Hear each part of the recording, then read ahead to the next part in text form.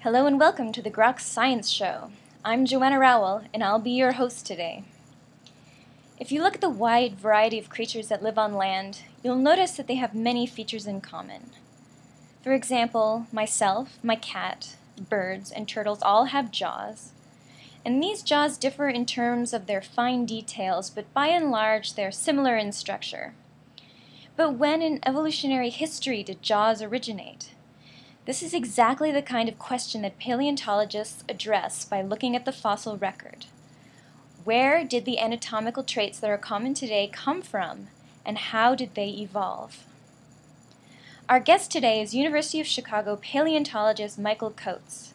We're absolutely thrilled to have Dr. Coates on the show because he's an expert on the fin-to-limb transition and is also studying the evolutionary origins of jaws. Both limbs and jaws became prominent in the geological era known as the Devonian period, which occurred between about 420 and 360 million years ago. I started my interview by asking Dr. Coates what life on Earth was like at this time. The Devonian period is known as, if you could say popularly, if you pick up a book on fossil history or prehistoric life, the Devonian is often characterized as the age of fishes. Mm-hmm. That doesn't mean that there was no life on land at that time. There was, but it precedes the arrival of backboned animals on land. During the Devonian period, we have evidence of invertebrates, arthropods, various things with jointed exoskeletons and so forth. In fact, there's quite an abundance of life and plants, rich diversity of plants. On the continent margins, we don't have evidence of large, complex and expansive forests inland, but around the continent margins, there's increasing evidence of complexity, trophic complexity in life.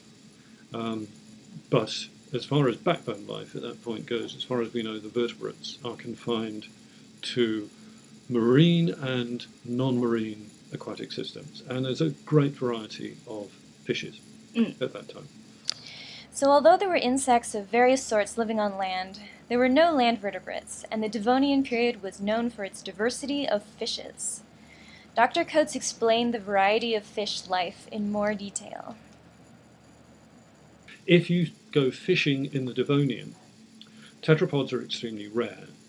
Tetrapods with legs, toes, etc. They only turn up right at the end of the Devonian period. And the fish groups we find down there, while the bony fishes are present, forerunners of raven fishes, and sharks are present, there are many other kinds of fish that you just don't find after the Devonian. For starters, there's an awful lot of jawless fishes about, but there are also groups in great abundance, things called so-called spiny sharks that we've had a great deal of difficulty knowing where they fit in the tree of life. Acanthodium is a technical name. They're abundant, and another group called the placoderms. Mm-hmm. These sometimes called panzerfish or something like that. Armour-plated, apparently toothless, seriously strange, built on very different kind of body plan to what we're used to. They, again, are very abundant throughout the Devonian. Even though there were tons of very strange fish living in the Devonian period, like the armor-plated placoderms, which we do not see at all today, this is the period when limbs first evolved. In recent history, there's been some very exciting fossil finds that have furthered our understanding of how limb evolution occurred. For example, fossil finds such as Acanthostega has informed us on how digits might have evolved. The earliest limbs for a long time were only known to have up to 5 digits. And apart from the fact that they've got digits and they don't have fin rays, etc., off the end of them, there's also this characteristic ratio of one bone articulating with the girdle. As you move out from that, then you have 2. So it's a 1-to-2 ratio. Right. And then you have the wrist, ankle, and then you have the area of digits. So, what would the earliest limbs look like? And the standard textbook story was always the origin of the pentadactyl limb. Mm-hmm. Something special about 5 digits. That was the archetype, etc. So the significance of the discoveries of the earliest complete limbs with digits from Devonian tetrapods, such as Acanthostega and Selacharancta, Ichthyostega, and a thing from Russia, Telurpaton, was initially the discovery that they were polydactylous. And that was interesting because it showed the way that fossil data can give you a clue about primitive conditions that you would not be able to predict on the basis of living biodiversity. Fossils can always give you surprises in terms of lost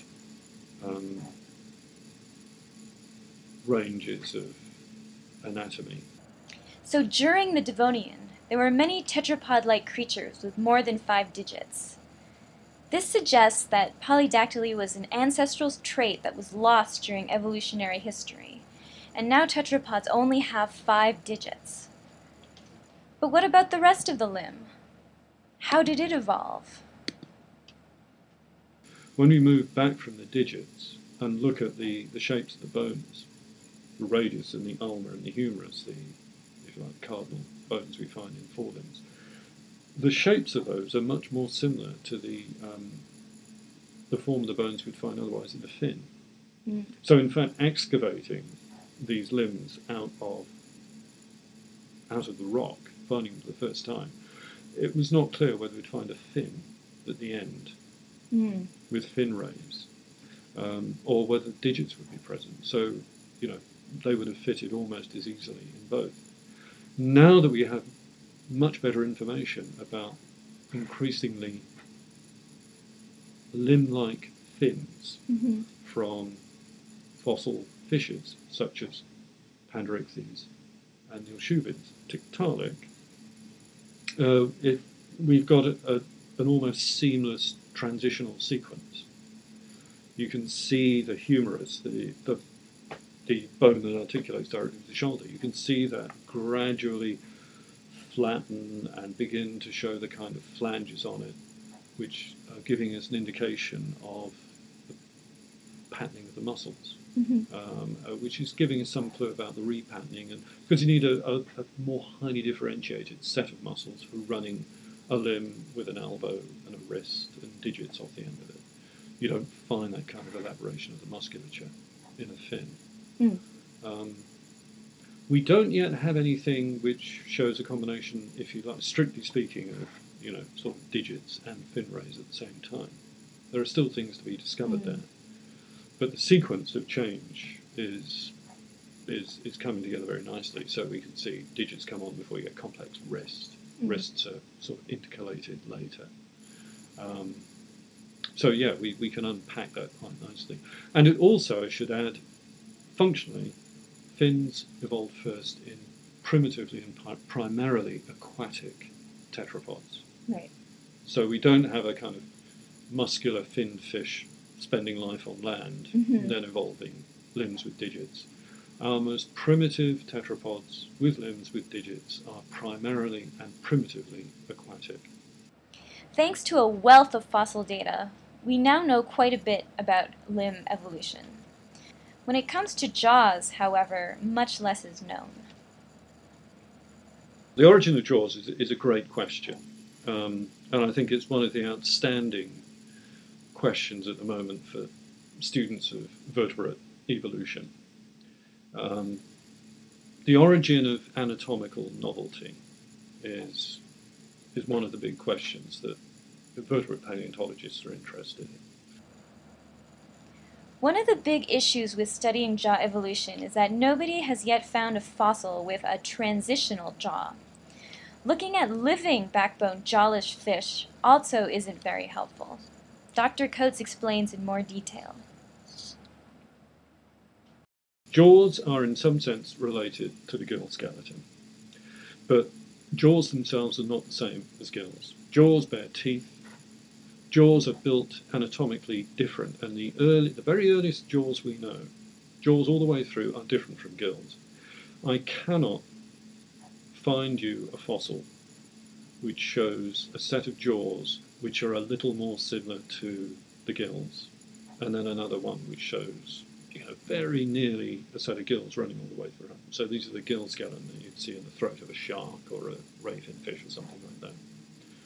So, if jaws have always been different, it then begs the question of, how were they? Are they something new that was built in front of the gill skeleton? Mm-hmm.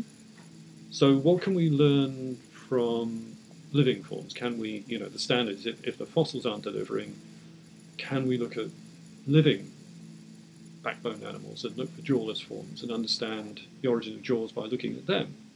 Well, we've got today lampreys and we've got hagfish to look at. And lampreys and hagfish have gill skeletons, but they're built even more differently from the gills and the jaws. No jaws at all. But there are problems there because their gill skeleton is in a different place. It's a basket. Gills are hung on the inside. If you look in the throat of a shark or a bony fish, the gills are hinged. It's not a basket. They're thoroughly hinged, and they're on the inside. The gills are hung on the outside. So we have to think about a translation from the skeleton from outside the gills to the inside the gills, and we now have to start thinking about how do you send this system and modify it, redeploy it perhaps forwards in front of the gills to build the jaws. Lately, however, work by Dr. Coates and others has improved our understanding of the complex evolutionary relationships between Devonian fishes, like spiny sharks and the armor-plated placoderms. This, in turn, has helped paleontologists understand what the first jaws might have looked like. Now, part of the problem is that we haven't known what to make of some of the Devonian fishes. There are these early fish groups, and understanding their relationships to modern fishes has been problematic. And the two groups that sit there are placoderms, which look seriously odd by modern standards. They're just weird and different. And then there are this other group, the acanthodians, the spiny sharks. Now we're just beginning to see the whole framework taken to pieces. There are a couple of groups of us who are presenting heterodox family trees of early vertebrate life. And what's happening is we're taking these groups, the placoderms and the acanthodians, apart, saying these are not natural groups of organisms, not like, say, the mammals or the sharks themselves. They're actually a ragbag of all sorts of different kinds of early jawed vertebrates. And reassembling them on the tree makes a real difference. We're beginning to build a new map of the earliest evolution, or the earliest pattern of jawed vertebrate life. That means that we can begin to look at some of these early jawed vertebrates, some of these strange things down there, and say, some of these are a great deal more primitive than others, branch off earliest. And that gives us a clue about what to look for in primitive conditions in all those fishes we know with jaws. Right. So we're beginning to, untie or cleave through this Gordian knot, or whatever metaphor you want to pick for it. And we're beginning to get a clue about what the earliest jaws are like and the earliest tooth systems. Given this new progress, I asked Dr. Coates to speculate on what the first jawed fish might have looked like. He described a truly bizarre fish that might fit well in Alice in Wonderland. The first jawed fish, I think it would have had it would have been some kind of placoderm. It would probably belong to a group called the Antiarchs, which is, specialized jargon. These Antiarchs, they look like armor-plated tadpoles. They're paired fins. They've only got one set of paired fins, so they don't have hips. They've only got fins coming off the shoulders. And this is true of a lot of the jawless fishes. They only have fins coming off at shoulder level. The fins coming off at shoulder level look like a pair of stilts. They almost look like appendages that should belong to a lobster or something. The jaws are underneath their head. They're placed on the underside at the front, and they look little more. The upper jaws are very rudimentary. The lower jaw looks like a pair of simple shovels, as if this thing is adapted for just grazing or picking up rubbish off off some kind of muddy substrate, something like that. I think those are probably the most primitive sets of jaws we know. These things that belong to this group Antiarchs. So far we've been talking about two traits, jaws and limbs, which became prominent during the Devonian period. We've learned that there were many strange fish with peculiar jaws, as well as early tetrapods with 8 digits on each limb. But we don't see that level of diversity in limb and jaw shape today. What happened? Well, extinction events often drive evolutionary change, and 2 of these occurred during the Devonian period. In the history of life on Earth, there are 5 big extinction events. The best known one is the end of the Cretaceous. That's when the dinosaurs bought it. That's the one, worst weekend in life on Earth, that kind of thing. The biggest one is at the end of the Permian period, popularized in books with titles like When Life Nearly Died and things. There is a big one in the Devonian, but it's not at the end of the Devonian, and it's called the Kalvasser event, and there's a great deal of debate about causes, and indeed whether it's a legitimate event, in the sense of, is it possibly an artifact of how we observe things in the record? It's certainly marked by the disappearance of coral reefs, for example. Something that we worry about now with ongoing, concerns about loss of biodiversity, and the extinction of reefs nowadays is an indicator that something's changing, something's wrong. So in the Devonian, reef systems disappear and take a long time to return. That's the Kalvasser event. In a sense, the fishes, the vertebrate backbone animals, vertebrates, seem to sail through that relatively unaffected. There's turnover. Things go, but things turn up to replace them. However, at the end of the Devonian, for a long time it's been recognized there is some sort of turnover.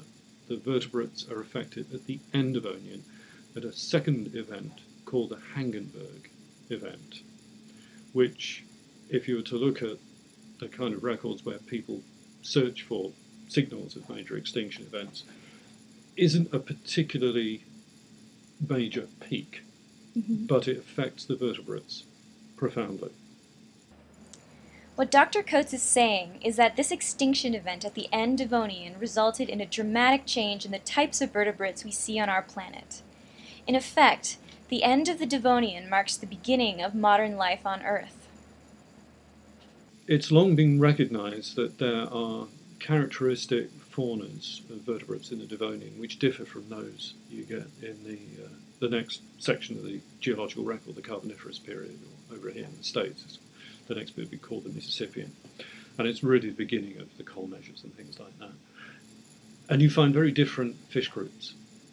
In the Carboniferous, you also find lots of the earliest tetrapods. Those are the, if you like, proto-amphibians and the forerunners of the amniotes, reptiles, mammals, snakes, and things like that. So there's a radiation of vertebrates living on land after the Devonian. So that's things with legs, tails, and so forth. And there are different fish groups. If you look in the aquatic ecosystems, you find sharks and you find ray fin fish, bony fishes, not so different from what we see around today. This extinction event actually resulted in a very rapid change of the relative abundance of species on Earth. We get an expansion of the ray-finned fishes, which include the vast majority of fish species alive today, and we get tetrapods dominating the land. Yeah, at the end of the Devonian, what we thought might have been a sort of gradual turnover from one set of things to another, which would imply we ought to see placoderm-like fishes tailing off, and the low-fin fishes, gradually dropping in numbers, and a sort of gradual replacement by increasing numbers of tetrapods and more ray-fin fish and sharks and things like that. We don't get that at all. We have a sudden cut-off of low-fin fishes and placoderms and acanthodians, cut right down in numbers. And then we have something of a gap. It's not entirely lack of data. We have fossil localities, but what we find is low diversity. And then we get a re-radiation of groups. This is what we're exploring at the moment in the lab. But this is certainly something we're finding out. That's when the ray-fin fishes, which today, the teleosts, the most abundant, diverse group of backbone animals on the planet today, they first radiate, not the teleosts, but the larger group that belong to the ray-fin fishes. They really radiate seriously for the first time after the Devonian. This is all new stuff, new body shapes, new kinds of jaws, new forms, things we've never seen before. And the tetrapods get going too. And in fact, as far as my group's concerned, this whole thing started off thinking about what's going on with the origin of tetrapods. So the start of this, for us, our research in this area was looking at the big shape of early tetrapod evolution. We know they come out of a group of low-fin fishes in the Devonian. We know the earliest limbed tetrapods are beginning to diversify at the end of the Devonian. Some of these animals have received a lot of attention, things like Tiktaalik, found by Neil Shubin and colleagues in the Arctic, stuff from Russia, the Panderichthyes, and then a variety of animals ending in Stiga, Acanthostega, Ichthyostega, and so forth. These early limbed tetrapods, they're all coming on stream towards the end of the Devonian. But what's strange is when you pass through after the end of the Devonian, you don't find any of them. It's a sudden change, it's a bottleneck. So this end Devonian extinction event was a critical event in vertebrate evolutionary history. I asked Dr. Coates what might have caused it. Well, it turns out that nobody knows for sure, but there are some clues. We can't point at any kind of smoking gun at the moment, but there are a number of factors that have been raised that are significant in this. For starters, at the end of the Devonian, the Hangenberg event, this second extinction event, is marked by a pair of bands of black shale that are found globally. You can find different deposits across the globe where you find the signature of black shale with a lot of pyrite in, etc. So one of the arguments is this black shale is formed in anoxic conditions. So global anoxia, is that a problem? Well, what might have caused that? Would you just define anoxia? Oh, yeah, low oxygen levels. Low oxygen. Yeah, okay. so stagnant conditions. Okay. So that's surprising. So what might have caused that? Climate change is a factor too. People, the paleoclimate people, point to put it very simply. In one sense, you've got a crash in the levels of CO2 in the atmosphere. From 10 times their former level to the kind of levels we have now. So it's almost the opposite of global greenhouse effect. So you lose the CO2 levels, crash, and global temperature drops. There is evidence of possible global glaciation. So temperature drop, glaciation, that means you get sea level drop as well. With sea level drop, you lose a lot of coastal margin. That is likely to result in a loss of biodiversity because it's the margins of the continents where you get increased or elevated levels of diversity. Right. So there may have been a whole series of factors or one thing leading to another. One odd feature of this extinction event is that some people think that trees might be to blame. Dr. Coates explains this in more detail. Where did the CO2 go? What level to drops in CO2? What might have been in effect a carbon sink at that point? Some people have worried or pointed to trees. It's the plants what done it, which is sort of the opposite way around sort of popular thinking at the moment in the sense of we love our trees, etc. But did they have a corrosive effect on life on Earth back in the Devonian? Certainly, there's a lot of change at that point in terms of the evolution of structurally or architecturally modern forests. They occurred de novo. They've never been there before the Devonian. Within the Devonian, or early in the Devonian, through that period, plants invent or start using lignin in large quantities, which allows them to get tall, number one, so you've got bigger plants. You also get plants with modular construction. That means that they grow and shed leaves and shed fronds and that kind of thing. And that's stuff that's taking carbon out in the atmosphere and getting dumped and ultimately buried.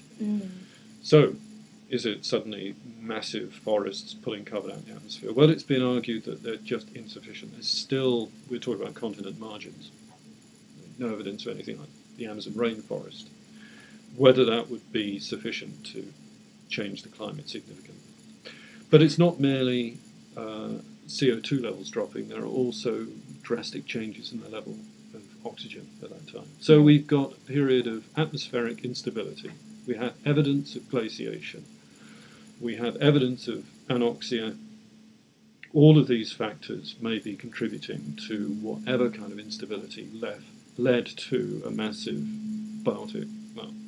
some kind of biotic crisis, which really affected the vertebrates at that point. Overall, what I found most fascinating about my conversation with Dr. Coates is this idea that before the end Devonian extinction, there were many strange animals with a variety of limbs and jaws. But after going through this bottleneck, you lose this variety and end up with the modern limbs and jaws that you see today. I asked Dr. Coates if this was the right way to look at this piece of evolutionary history. Yes, it's completely legitimate. It's a very good point.